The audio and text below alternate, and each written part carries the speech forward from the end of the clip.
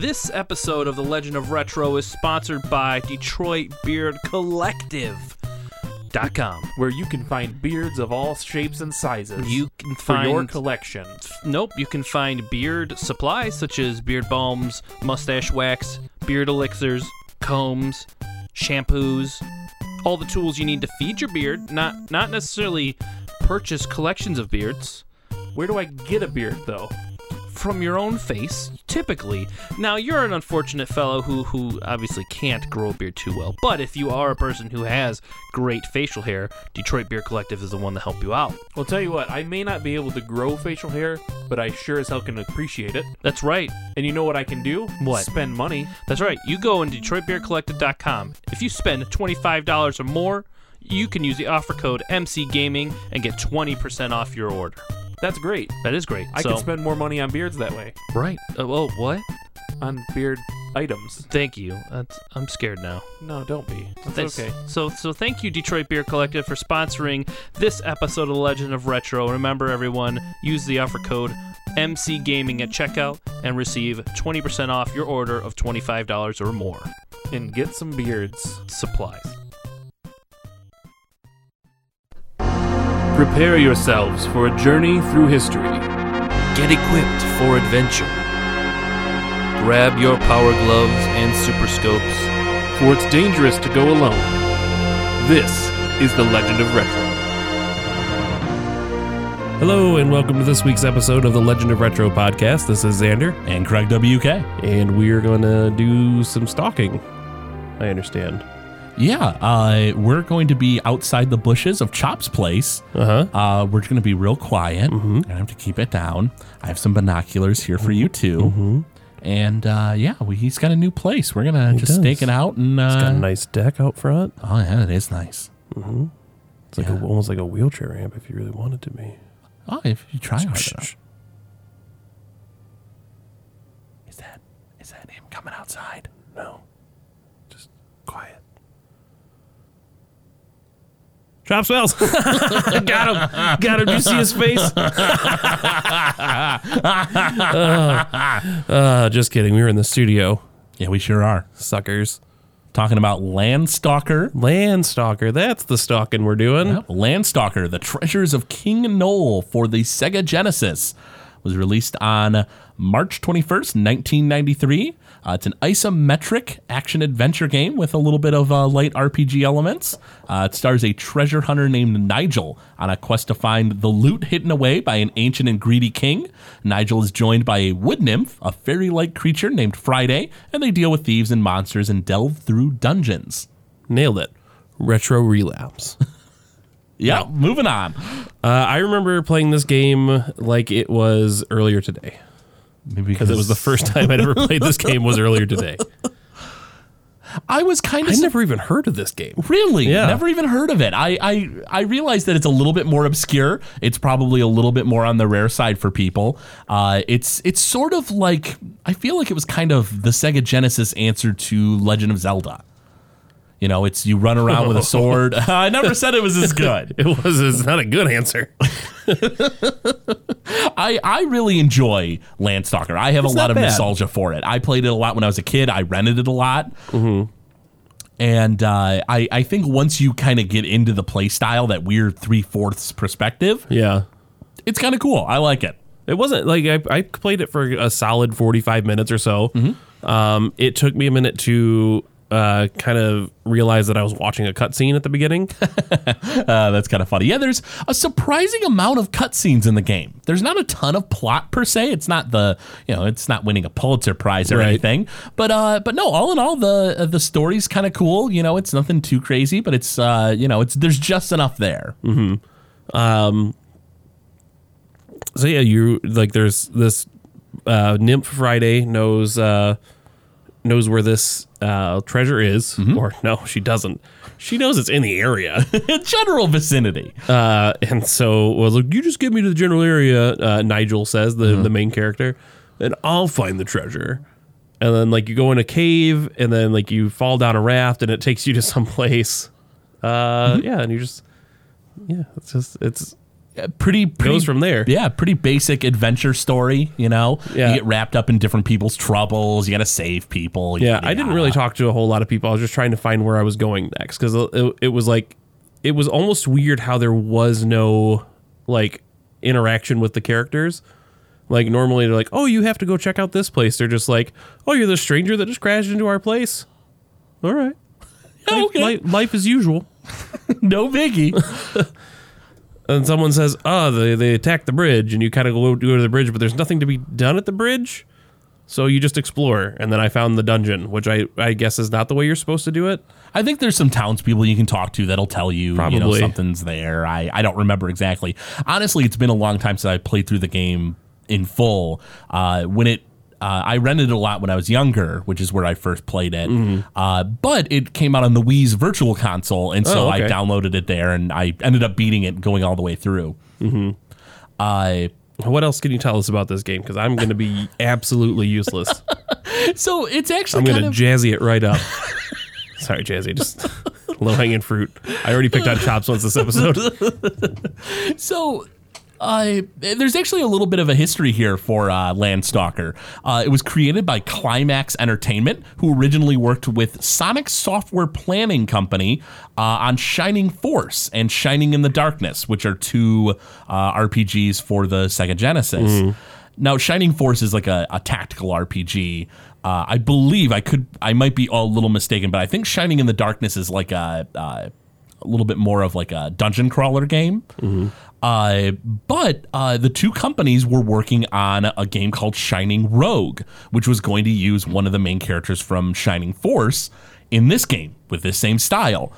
But the two companies had a split, and the Shining Rogue game they were working on became Landstalker, which was taken over by Climax Entertainment. Sonic Software Planning turned into a company eventually called Camelot, which you might be familiar with. They kept making games, and then they kept making games for the Sega Saturn. And then they realized the Sega Saturn wasn't going to do well, so they jumped ship at that point. They dropped their contracts with Sega, or let them expire, as whatever the case may be, and then jumped to Nintendo, where they went on to make the Golden Sun games. Oh, yeah. And then they also made a bunch of the Mario sports games. Climax, unfortunately, has since dissolved into nothing. They made a few other games, and they didn't really go too far after that. But kind of a weird little side note here. When the company split, Camelot lost the artist named Yoshitaka Tamaki, who had made the art for Shining Force 1 and Shining in the Darkness. And it really kind of set the standard for the art in that series. Like the art for those games just looks awesome. Like the character designs, everything had a really distinct style.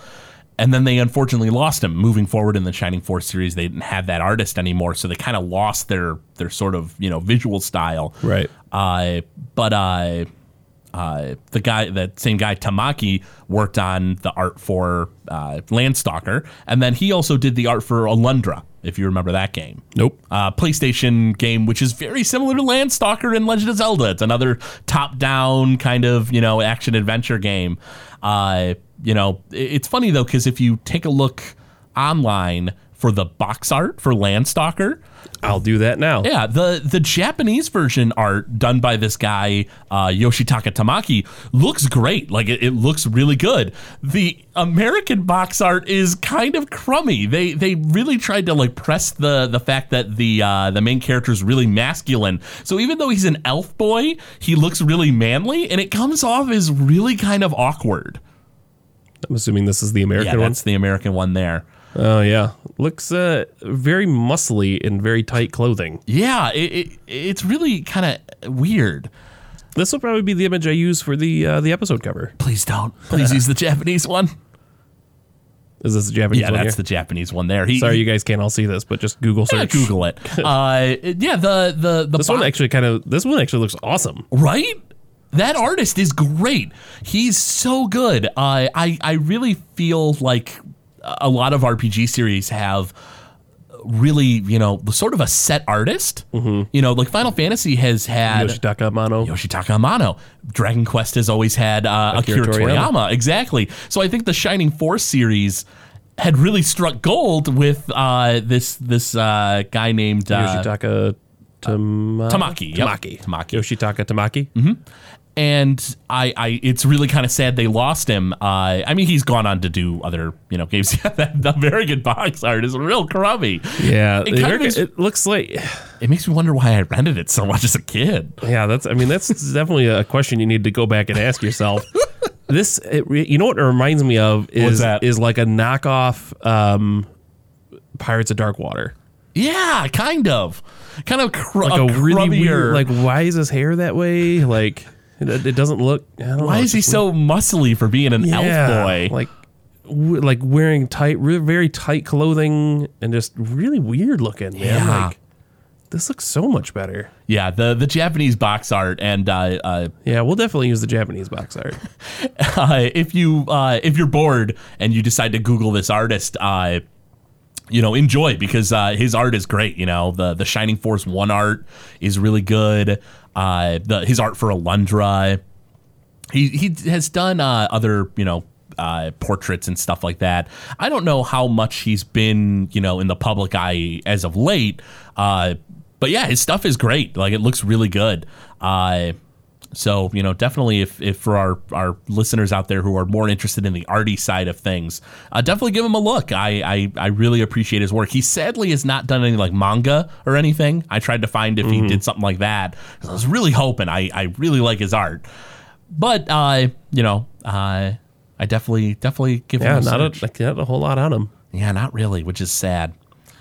Now, speaking of appearance here, the graphics for the game I feel like are pretty nice. I feel like the game looks they're pretty not bad. good. Yeah, it looks solid. A little goofy when you first look at it, but it grows on you. It definitely does. I think the isometric 3/4 view kind of throws people off too, Yeah, I know that was one thing that I kind of struggled with as I was getting going. Like, it's kind of hard to aim yourself in very narrow doorways. Yeah. And I was like, well, I just need to go to the right a little bit. And I would hit right and I would go up. And I'm like, okay, well, let me hit up real quick and maybe I'll go. And I was like, still going up. And it was just, you have to literally hit the diagonals.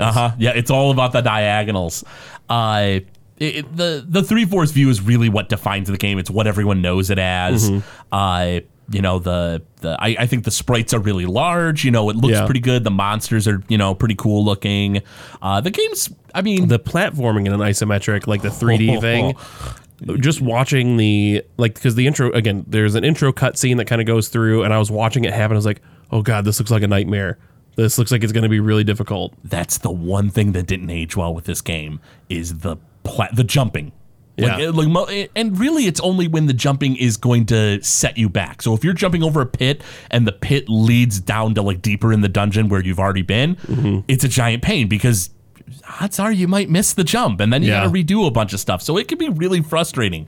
With save states, it's not so bad. You can, whenever you think like, oh, this is a tough jump, you can do that. But really the big problem is there's no shadow for where you're going to land. So, jumping over a pit isn't a huge deal. That's pretty simple. But when it's tiny little platforms and they're all over and they're moving. Oh yeah, and they're moving and you don't know where they're at in space because there's no shadow to show you on the ground. It's incredibly frustrating. That's the one thing that did not hold up over the years for Landstalker. Most everything else I feel like, is held up pretty well. Now, the music, Xander, how you only played a little bit. I played for about 45 minutes. It sounded like Genesis to me. It didn't sound great. It didn't sound like nothing really stuck out to me. But again, I heard like maybe 4 songs out of the soundtrack. I gotcha. But it had that very kind of warbly bass kind of sound, like there's a little bit of that. Yeah, that Genesis is like notorious for, and we've done. If you've been listening since I jumped in last year, there have been episodes where Chops and LPJ and I have done like a cappella Genesis music, and it sounds so it's frightening how accurate it is. Does it sound like robots farting? A little bit, yeah. Yeah, I can see that. Hear that. And that's the immediate jump that comes to me. And again, like we talked not too long ago with Sonic the Hedgehog, like really setting the bar high for me for music. You can definitely tell that this did not get the same amount of care. But it's not saying it's bad. Like there's some melodies that kind of get stuck with you, but nothing really jumped out to me like, oh, this is a really standout track. Again, only playing for 45 minutes. Yeah, I was gonna say I definitely like us to listen to a few songs here, just to kind of give everyone kind of an idea of what it's like. The music was done by Motoaki Takanouchi. He also worked on Shining Force 2. He did an assortment of other Shining Force games. And kind of a weird little side note, he even did the score for the anime Dino Daiboken, which is a Dragon Quest anime. Yeah, I thought that was kind of interesting. I feel like even though it's not like the best on the Genesis, I certainly don't feel like it's the weakest by any means. I feel like it's all sounds like, like a fantasy epic, just condensed onto the, Sega Genesis. Yeah. Here's a song for everybody. First off, what do we have here, Xander? Treasure Hunter Nigel. Yeah, go ahead and give it a listen. All right, Treasure Hunter Nigel from Landstalker.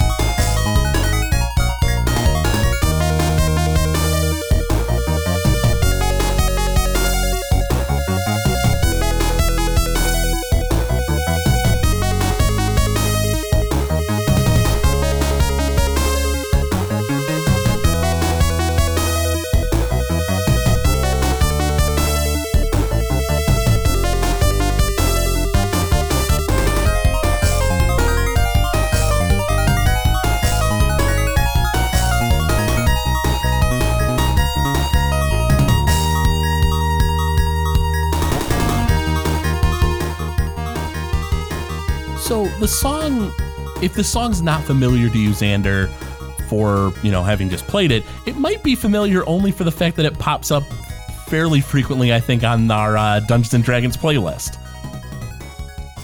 No, it's not ringing a bell. No, doesn't ring a bell? Well, maybe even the next time you hear maybe. it, you'll catch it now the next that it's time. been pointed out to me, yeah. It's, I don't recall hearing this in the game.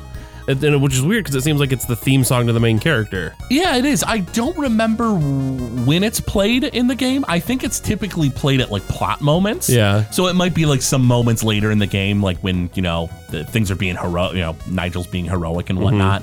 Now, this is significantly better than what I heard. Oh, good. I'm glad you enjoyed it. This is one of my favorites of the game. I feel like it's got a fair amount of depth. It definitely still sounds like it's on the Genesis. Yeah. No question of that. But it's got a lot to it, I think. Yeah, it's not bad. Now, the other song I was hoping we could go ahead and give a listen to is a song called Adventure Spirit, which is the boss theme. It's a little bit more repetitive than this, but it's pretty exciting. All right. Let me fade this one out real quick. We'll stop this one and we'll go to the next one. And here we go. Let's get all these things going here. And that's Adventure Spirit. Adventure Spirit from Landstalker. By who again? Motoaki. Let me go ahead and double check that. Motoaki Takanouchi. Perfect. Here we go.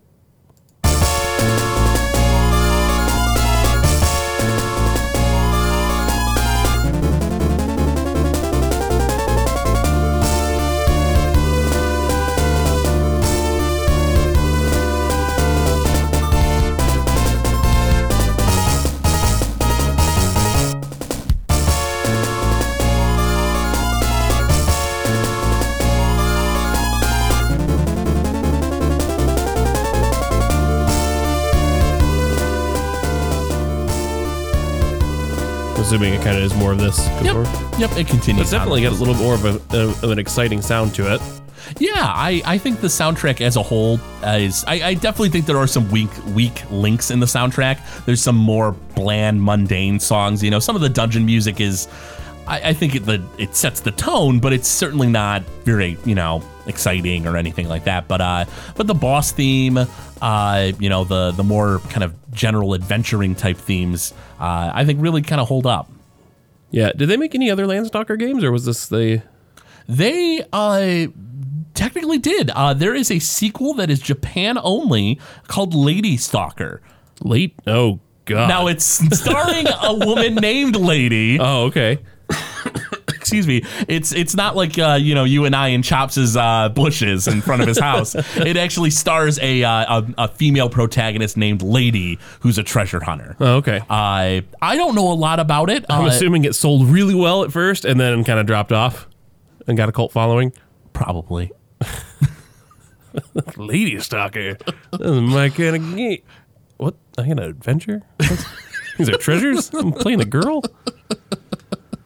I wouldn't be surprised. I've never had a chance to play it. They added different elements to the game that require a little bit more knowledge of language, to be kind of a little more important to it. Right. So I didn't try to play it or anything. I think if it was more like Landstalker, you can get away with probably not knowing the language, I bet. But in that game, there's different systems to it and stuff, so it's a little out of my reach, I think. Right. The little bit that I played, obviously you have your jump, you have your sword attack. Do you get any other like attacks or like spells or anything? It's kind of interesting. The game's written off as kind of a Zelda clone a lot, and there's definitely some analogies. There's items called life stock, which is sort of like heart containers. But the interesting thing is that the RPG elements come from that, because the more life you get, the more the damage you do. And eventually you start getting like magic swords and stuff where like there's a bar that fills up, and once it's filled up, when you swing, it'll like, I think in some cases it might shoot a projectile, but a lot of the times it's like a fire sword, so your sword will be on fire and do like way more damage for that first strike, and then go back down again, almost a la Secret of Mana. Yeah. So you don't get a ton of options. Like there's not really magic spells. There's a fair amount of different, whatchamacallit, like equipment and stuff. Like you'll get like armor and things like that, which have the RPG elements as well, of course.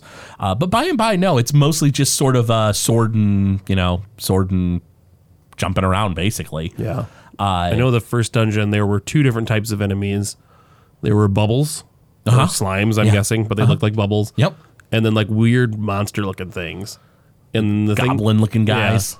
And the thing that stuck out to me is that they had the same sound for when they got attacked and when they died, which was all the monsters in the game have like the same sound no matter what. So skeletons sound like that. Jeez. It's kind of fun. Like by the end, it's kind of funny. Yeah. But it's really weird when you first strike those slimes. They're like, and it's like, what? Why do you sound like a middle-aged guy getting like slapped in the back of the head? It's weird. And then they also call your money golds. Yeah, you're rolling in golds by the end of the game. The opening cutscene is you getting a treasure and taking it to some old man. He goes, "Here you go. Here's 2,000 golds. I'm jealous. You don't have to work a day in life or another day of your life with that kind of money."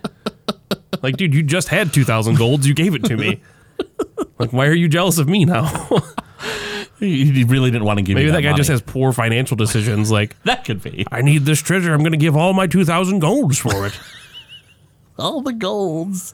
It almost reminds me of like a grizzled prospector. Right. I got to find all them golds. We got to go find the golds. So, and maybe that's a poor translation thing. I'm not really sure. It made me laugh. I'm glad. So I do feel like the game has a fair amount of it's not revolutionary, but a decent amount of humor to it. I feel like the relationship between Nigel, your elf guy, and Friday, the little fairy wood nymph, is kind of funny. She'll get like jealous if like females will approach Nigel and like pretty much harp on him about a lot of stuff. It's a little bit of a goofier game.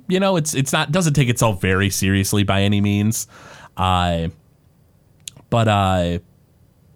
there is something that's kind of weird that I wanted to chat about. The censorship for this game. Yeah. So it was handled really weirdly. Oh man, I just noticed this. His name in Japan, France, and is Ryle. Ryle, yeah. Yeah.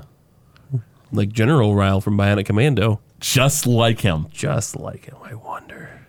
Are they the same? They might be. So the censorship is really weird in this game. There's a scene in particular that has allows Nigel to go into the bathroom, and a rival treasure hunter is in there named Kayla, and she's in the bath, and they can have like a conversation. Rather than remove the scene, what the censors did is they just placed an NPC in front of the door to the room, which won't let you in it. Oh. So all the scenes like are all translated and stuff. Like there's a lot of localization changes that happened. Like a brothel was changed to a ballet studio. There's a porno book that's referred to as like a magic book. It's really, really kind of weird. Are there panties that are sandwiches? You mean like a Dragon Power? Yeah. That could be. I don't remember. That might be a possible. I wouldn't put it past them. But I just thought it was really weird that they translated the scene with the girl in the bath. They had it ready, and then like at the end they were like, "Well, I don't understand. Why wouldn't they let us do this?" Huh. I guess we'll just have to put an NPC and block the door. So with hacks and stuff, people have easily found it because people are like, oh, I wonder what's behind that door, and then they go and they see this weird scene, different hackers and stuff. So yeah, I thought that was kind of weird.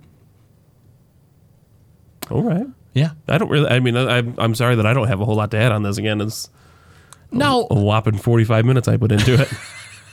Now, here's a question for you.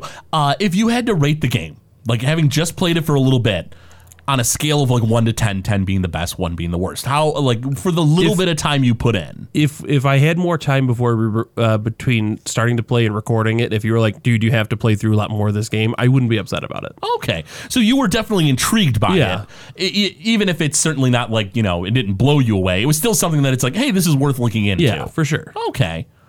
So I mean, it's definitely worth checking out. But yeah, it did take it a little bit, and I couldn't help but feel like while I was getting into it, and again, not talking to all the NPCs like I probably should have, feeling like there has to be something more to this game. Like there must be some kind of when I was like looking forward to recording to find out like this was this dude's game, and he went on to make your favorite thing in the world, like. In this case, it's just a solid game that I never played. Yeah, it's just sort of a weird under the radar game. I think for most people that are listening to this, I would imagine a majority have not played this game and may have never heard of it before. Yeah, so if you do give it a shot, definitely give it a solid go. And just know, I don't even know what I would say. Just like you have to give it a minute to grow on you. Once you get the kind of the controls down and get an idea of what you're going for. And again, I got to the point where like these gummy bears, they kind of look like the gummy bears from Disney. Disney Afternoon. They were super pissed that this other gummy bear tribe had broke their bridge and they were going to go mess them up.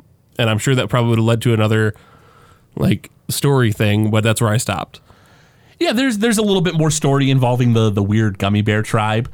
So there's definitely more to it. It doesn't, just drop off after that, of course. Yeah. But it's all about that isometric angle. They hide different things depending on the view. They definitely knew what they were doing when it came to the puzzles in this kind of a game, I think. They definitely did a good job with that. I think for our listeners out there who have a Sega Genesis and are a fan of those action-adventure kind of games, Landstalker is definitely worth looking into. It'll make you pull your hair out when you're having to jump on those stupid little platforms that are floating around levels. But give it a chance, especially with save states. Available for Sega Genesis and now on was it the Wii U Virtual Console or just the Wii? Just the first Wii, the Wii Virtual Console. Yeah. So if you have a Wii U, you'll have to boot up your Wii and then go. Can you still download the games on that? I don't know. I'm not sure. I think you can. Maybe. Well, give it a shot, listeners, and let us know what you think. If not, there are more different ways to do it. Like I did, I found an emulator and just rocked it out that way. Hey, if they're not willing to let you buy the game, I mean, you can only do so much, right? Yep. So, anything else to add on Landstalker? For me, I think a good chunk of the game is nostalgia. Just the fact that I really enjoyed it when I was younger, right? And I rented it a bunch. But I do think that it's a pretty solid game. I definitely recommend it. I think that it has a few flaws, but it's definitely worth looking into. Cool. And like I said, for having just played a little bit of it, it's something that intrigued me enough. I may, when I have a little bit of free time, go back and play a little bit more. But with the entire world of ROMs that I found from my old archives, I might be a little bit distracted. So who knows?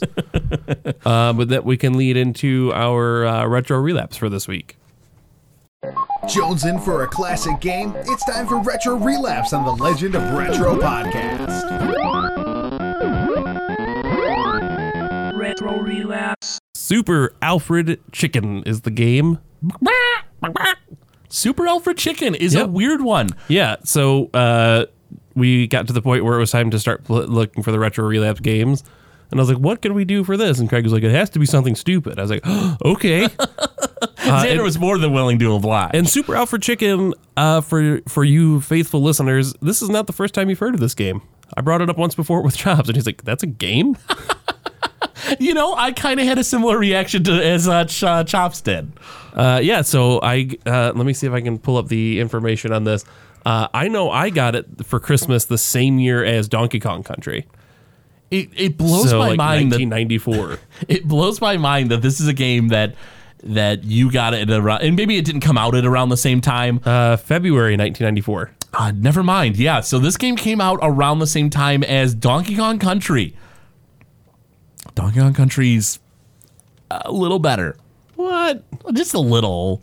Yeah, just a little. Just a little one. Yeah, it doesn't. I'm not seeing an actual solid release date other than 1994 for Donkey Kong Country. But so both in 1994. Both are platformers. Yep. Though Alfred Chicken feels a little bit more like almost more like a puzzly kind of platformer. And a little bit. It's a little bit like whereas like Donkey Kong Country is just left to right. You know, get to the end of the level. Alfred Chicken has you kind of going through like more maze type areas. Yeah. And I remember as we were playing this game, the music brought back a lot of memories for me. It doesn't like stand out. It's not good by any means. It's not great, but it's catchy. Yeah. We're not gonna bother running through the music right now, but I remember as we were playing this, I turned to you and said, "This is one of those games that if it came out now, I'd be like, why the hell are kids playing this?" Yeah. But it got me like the cover. Like I don't know what it was. Just I remember I was looking around at Toys R Us back in the early 90s, like 94, and it was like Christmas time, and my mom was like, "Just show me some games that you might want for Christmas."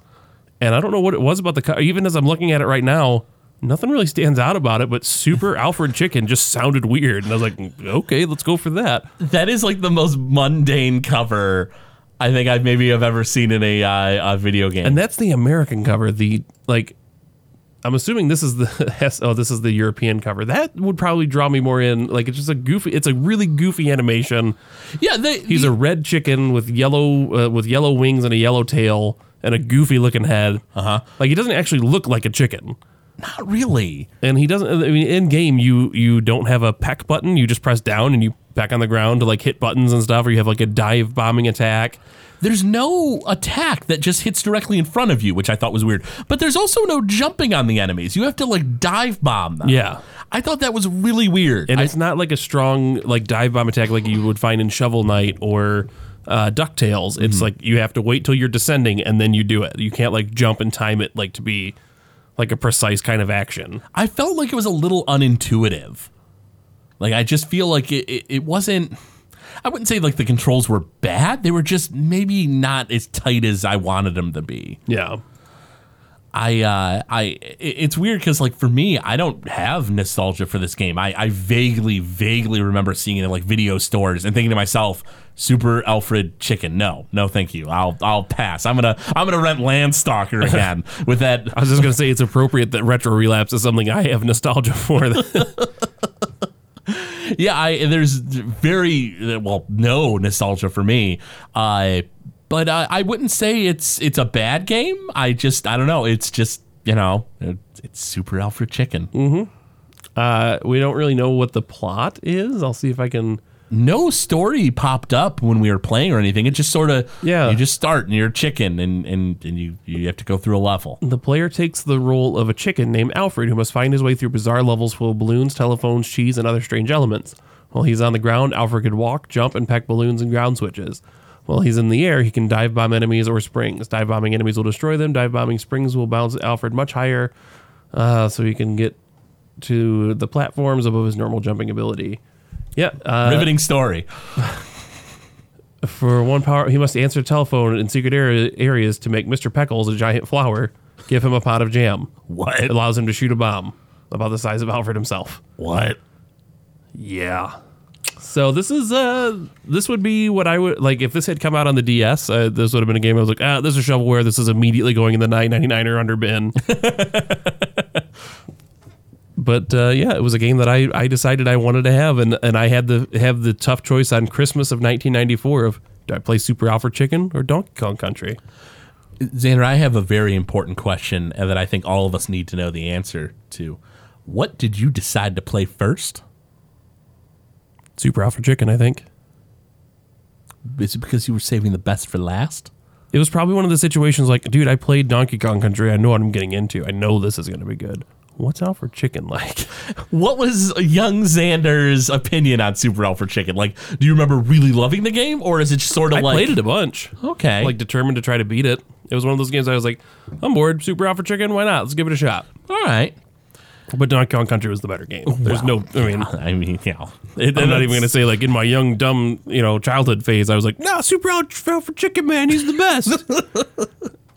I would draw him on my homework and stuff because he had like a weird design to his head. Alfred Chicken for Smash Brothers. Alfred Chicken was much easier to draw than Donkey Kong. I'll give you that. Right?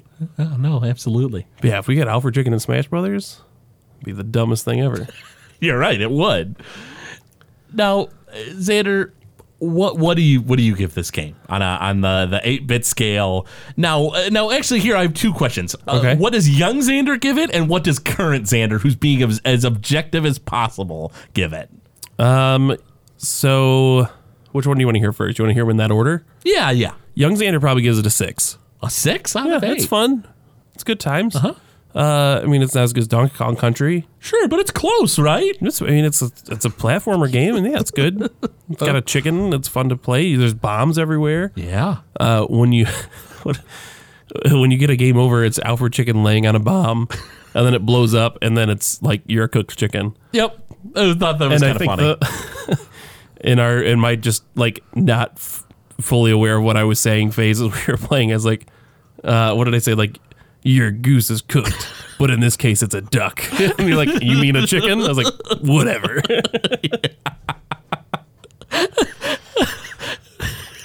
Your goose is cooked, but you're a duck. I was just like, what? But this is Alfred Chicken. Is this game more confusing than I thought it was? Chicken, whatever. But if it's any consolation for our listeners, I jumped on a platform and I looked beside me. And I was like, is that thing a bomb? And then it blew up right in front of my timer is face. like 3, 2, 1, boom. Yeah, that was depressing. But it was fun watching you play it, just to be like, what am I doing? Okay, so what does current as objective as possible Xander give this game? Old jaded Xander cuts it right in half and says it's a 3. I could see a 3 out of 8. Yeah, I wouldn't say it's middle of the road. It's definitely, it feels like a game by a company that's like, let's just put a game out, guys. I got an idea. Super Nintendo's popular. Yep. I mean, it got ported to the NES and Game Boy, and they eventually made it for the PlayStation. PlayStation had a lot of shovelware. Yeah, that's true. So, I don't know how much I'm relying on that. So it's a game. I think if you had told me that came out like right at the start of the Super Nintendo, I'd be like, oh, okay, yeah, that's pretty great. Yeah. But for 1994, when we were also getting Donkey Kong Country, it's so hard to compare the two because Donkey Kong Country is great. It is an awesome platformer. It holds up today. It absolutely does. Super Alfred Chicken doesn't quite hold up as much. Yep. So how about you? What you're just throwing in a 3? I think a 3 out of 8. It's like you said, it's not even really middle of the road. It's a little bit below that, but it's not so far below it that I would say it's not worth at least giving it a look. Yeah, it's not on Virtual Console. It's probably a little harder to find. I can't imagine it's a very expensive game. No, I don't think so. I can't imagine it's very pricey. Let's just see what old eBay has to say about this. Give eBay a look while we berate this game a little bit longer. I think it's worth looking into, if for no other reason than it's $10. Wow, that's not bad. A lot of old games are around that price if they're there's a lot. 55 in box because it came with a poster too. Oh, now that's something for the wall. Super Alfred Chicken. I'll say. I think I did put it up on my wall. That's great.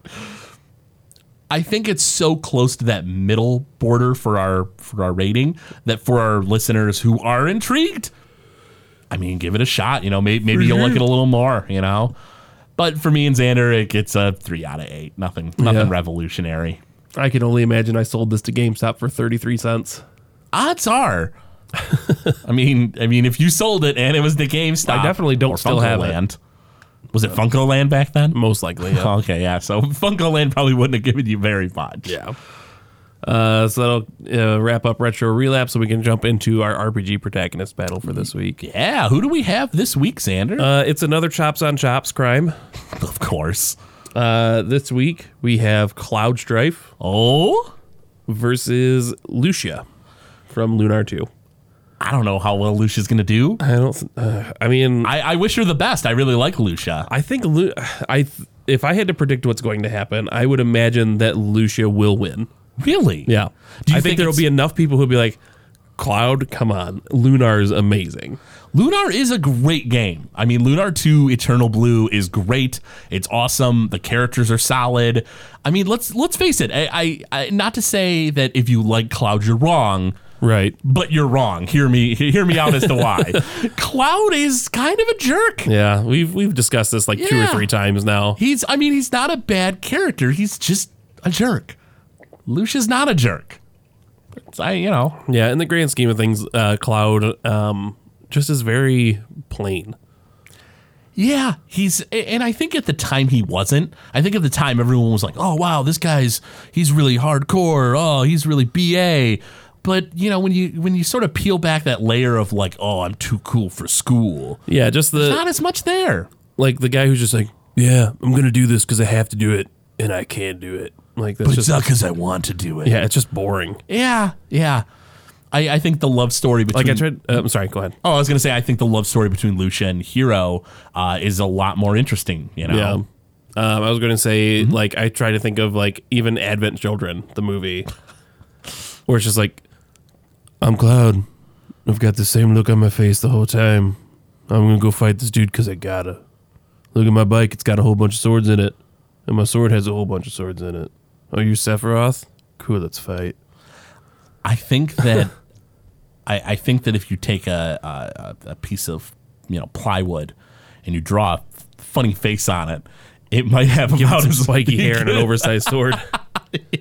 I think that's pretty much Cloud Strife. Yeah, well, I guess you gotta paint a scowl on his face, not a smiley face. Yeah. You paint a scowl on a piece of hardwood, give it a big sword and spiky hair, and you pretty much have Cloud. There you go. I feel like we're really beating up poor Cloud. You know what? It's going to be even better when Cloud wins everything. Yep, and we have to talk about him for an entire episode. And it's just me complaining about him for 45 minutes.